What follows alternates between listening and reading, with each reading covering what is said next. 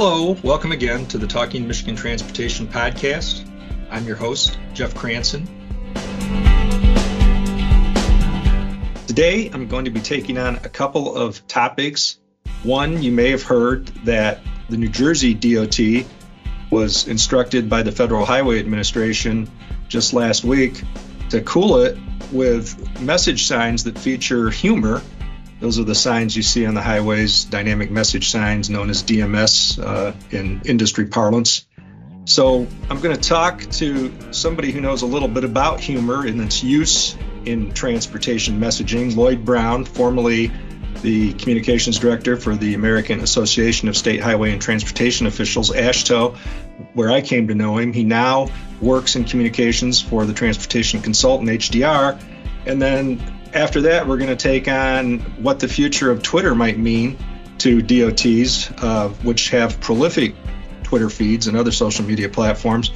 And it's really been an important tool for sharing information, real-time information with travelers. There's a lot of back and forth, a lot of interactive communication between users and the DOTs. So we're kind of wondering what that might mean. And he's got some expertise there too, having written reports and summaries about the use of social media. So Lloyd, thanks for taking time to be here. Thanks for having me, Jeff. So let's talk first about this issue. You know, you and I have talked about this for a long time between ourselves. What messages work, which ones actually, cause people to alter their behavior. And just because you laugh at something when you drive by and chuckle doesn't necessarily mean that you suddenly slow down and become more attentive to the road.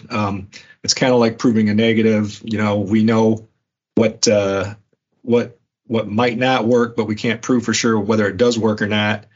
Lots of strong feelings about this on all sides. We're still not sure as of recording this, because the story is pretty fresh, whether this was just somebody in the New Jersey division of the Federal Highway Administration or whether this actually came out of DC. But I mean, what was your first takeaway upon hearing about this? Well, like you said, you and I've talked about this for a lot of years, and it's been interesting because I'm of the mind that if we can't prove it's not working, what harm is it doing? Let's go ahead and add a little bit of humor and spice up the conversation. The counter argument is these are safety devices and they're meant to provide critical information to the public about traffic conditions and what may be ahead of them on the road. And so by cluttering up the message channels with what may be miscellaneous information, we're sort of taking away from the usefulness of those tools. But I'm, like I said, Jeff, I'm of a mind that humor actually adds value to the whole conversation and gets people talking about not just in the moment how they're driving, but talking about the issue of traffic safety and being a better driver in general. Well, maybe it's possible to be too funny, because it sounds like some of the concerns in New Jersey were that people were trying to, stop and take photos of the signs. That's right. That's right. There was a tweet that they sent out that said they wanted people to stop pulling over and taking pictures of their signs. The messages were maybe a little bit beyond what a few other states have done. I know that one of the real famous ones is keep your head out of your apps, and some of those sorts of that originated in Iowa, didn't it? I believe Iowa was one of the first, and some of this started back. It was about at least 10 years ago. Some of the states got together and began sharing messages about May the 4th, and they did a Star Wars theme. Yeah, and May the 4th be with you. Yeah. May the 4th be with you, and some of those things.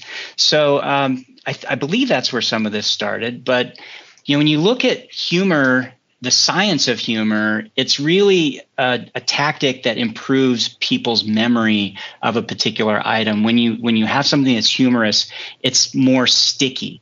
It leads to an ability to recall the words and the messages. It's like better. creating a rhyme. That's right. And once it's sticky, then people are also more likely to share humor. It can increase it can humanize a bureaucratic voice so that it's more relatable, and people then increase their trust with that brand or organization. And that's something that I think social media in general has led state DOTs to maybe try a little bit more, because we've been able to do that in our social media accounts. And that, I think, led us into trying some of this on the changeable message signs as well. Well, and I think that, yeah, at its best, what social media platforms have done for DOTs and other government agencies is show the public that these are real people behind the wheel, that these are human beings who have the same concerns that you do that are doing this. And that's what we all try to do. People in our jobs is humanize our workforce. It's like, you can always be mad at your local street department or the DOT, the nameless, faceless edifice, right? They're whatever they do, it's wrong. It's slowing me down, it's in the way. But when you find out that the people that are doing this are actually your friends and neighbors, and they go to your church and coach your little league team, that these are real people. And that's what I think, social media does. It shows that these are human beings that are communicating with you. But when it comes to the message signs, I think, you've seen the study that MDOT commissioned with Michigan State University, and found people were kind of split. If you ask in terms of popularity on using humor or using messages about fatality numbers, to try to get people's attention. But like 90%, overwhelming numbers, they want the signs to be used. And they didn't say instead of, but they just really favor the signs being used for news you can use, right? Like I need to know that there's a storm that's slowing me down ahead, or that there's a bad crash, that there's construction, that there's some reason I need to maybe seek a detour. Like we always used to say in the newsroom, make me smarter, right? This is what I want. I want something that makes me smarter as a driver, not necessarily even safer, just helps me get home sooner or wherever I'm going. Jeff, when you look at the messages really from the perspective also of inclusion, if the humor is rooted, or if the context of the humor is sort of lost on people, if it goes over their head, like if you're making a Taylor Swift reference and most people don't, or not most people, but some people don't know who Taylor Swift is, then maybe you're sort of missing the point, and you're not able, that safety message isn't really landed the way you intended it. And so therefore it's not as effective.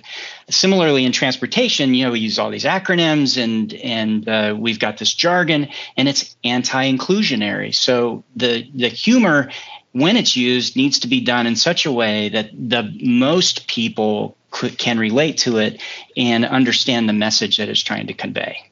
So, what you're touching on is another story. I think I first saw it in Axios and I got picked up elsewhere, finding that, there's a generational divide on the use of emojis. It's kind of the same thing you're talking about. Absolutely. I mean, I have a son who's in college, and when we were driving in suburban Washington, D.C., he was learning to drive, and he saw some of the references to on some of the clever messages on the signs there. He didn't understand what the point was. He didn't get the context of the joke. And so maybe that's why some of the younger people that are being polled in this Michigan study didn't really think humor was effective, is because maybe the jokes themselves weren't really pertinent to them, or they didn't understand what was trying to be explained to them. You mean that sometimes people think they're funny and they're not? That's been my experience. Certainly my wife has assured me that I'm not so funny either. So yeah, my wife and my kids for sure. Yeah. I just continue to amuse myself, I guess. Yeah.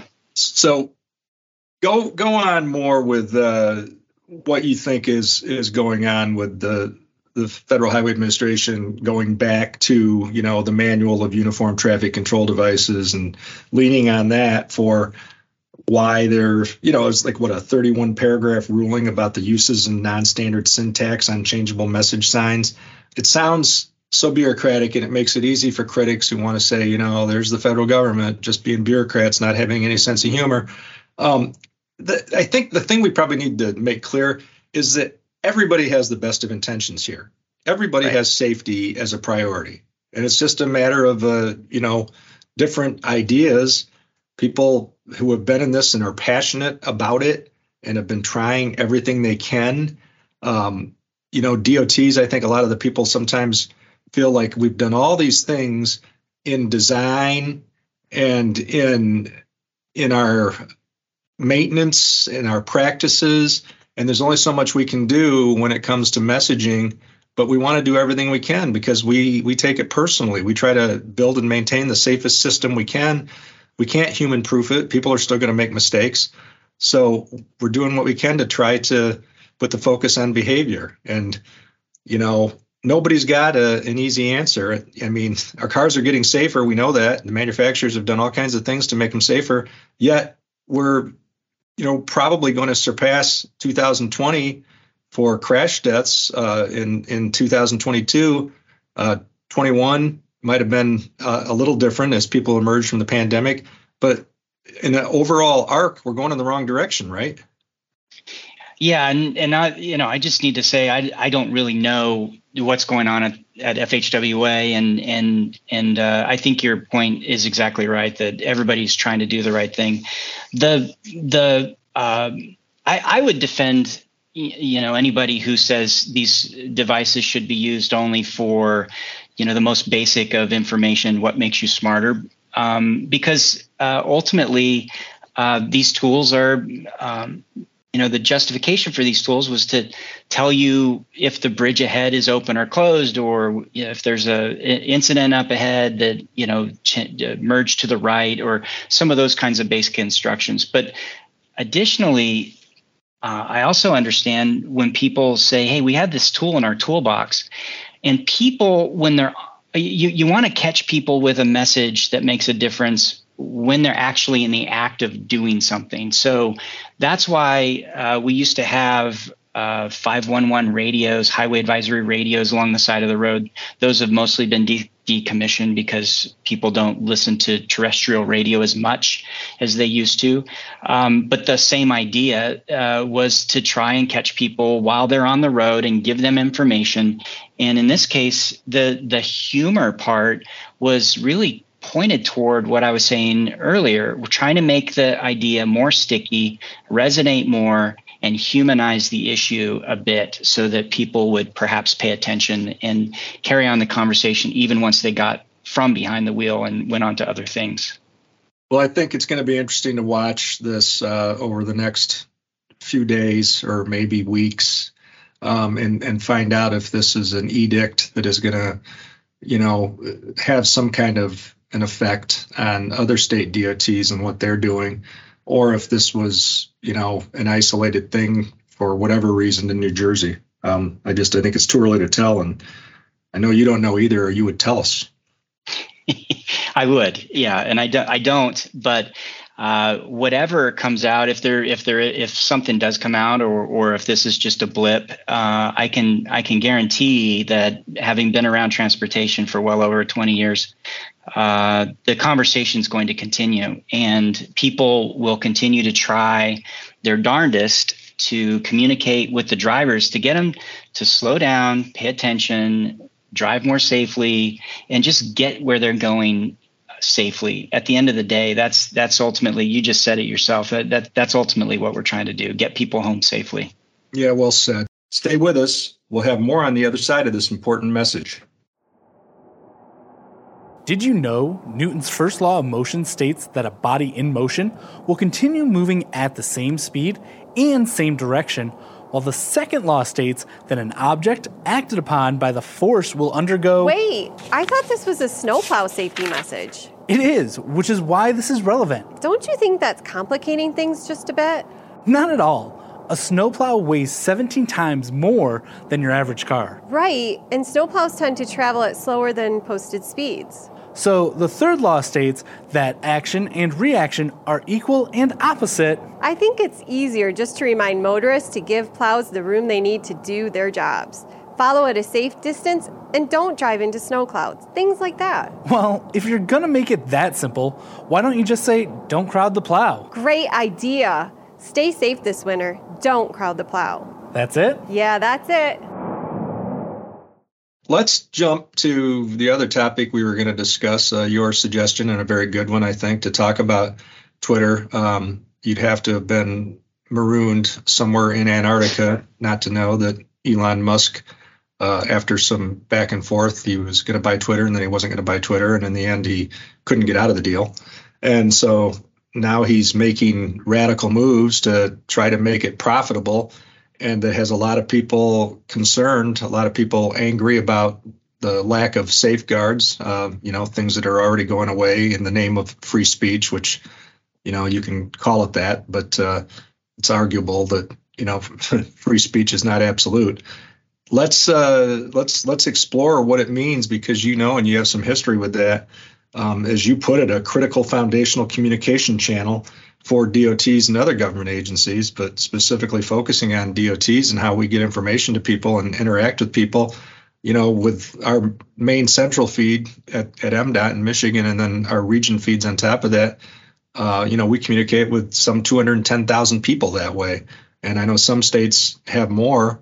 We use Facebook prolifically and other platforms, but Twitter alone it's probably the most interactive, like in the moment of all those things, right? It really is. It's become sort of the newspaper of the 21st century.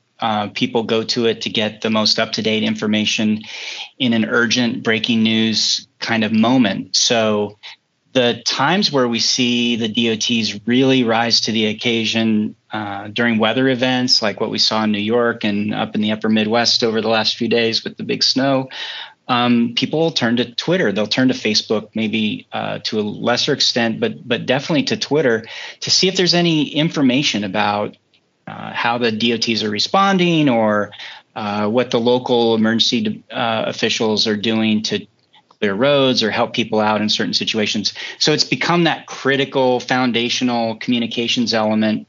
And it was really interesting. I wrote some of the first reports for AASHTO back in around 2010. I think we did our first social media report on state DOTs, and at the time there was a handful of DOTs that had Twitter accounts, and we just watched as every year more and more DOTs came on board with Twitter in particular, and Facebook followed a little bit slower behind it.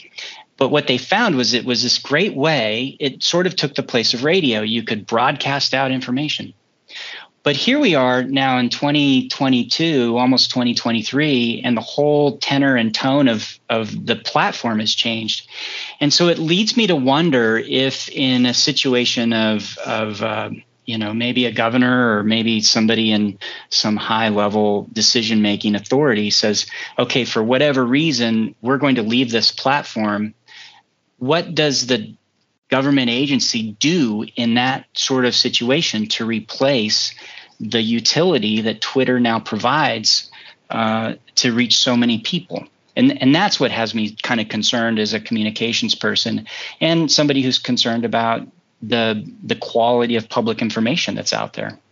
Well, where do you think this is going? I mean, I think it's possible that some governors in some states, if not even the Biden administration, say, you know what, we're just not going to participate in this anymore. It's become too much of a free-for-all, too much of the Wild West, too hostile, too many fake accounts, parody accounts that, do little things to distinguish themselves, but look very much like they could be an official government Twitter feed. I know it's hard to predict the future, but I mean, these are all things you've been thinking about. I think that is a potential for sure. I think the other thing is that more and more people, individuals in the public, say, I'm just not going to participate individually. So what happens in those situations, if they don't cancel their account, the DOT might still show 500,000 followers on Facebook, but when they send out a message, they're really only communicating with a much smaller fraction of that audience. So in effect, what we think is this bigger reach is maybe not getting the kind of reach that we think it is. So there's that could be happening too. People could be voting with their feet and walking away. Yeah. And, Tom Nichols, who's, a writes for the Atlantic Magazine and is a scholar and is on a lot of podcasts on the news a lot, commenting on current situations. And I heard him on the Bulwark yesterday saying that he thinks Twitter, because of ease of use, he doesn't see himself jumping to Mastodon or something else that he thinks could be clunky, and Twitter, because of its format, is just so easy and so, I guess, intuitive. And he said a lot of these people that say they're leaving are just like people who said they're moving to Canada, and that ultimately they're going to stick around. But who knows? I could see just what you said. I could see this exodus picking up steam depending on what happens over these next few months.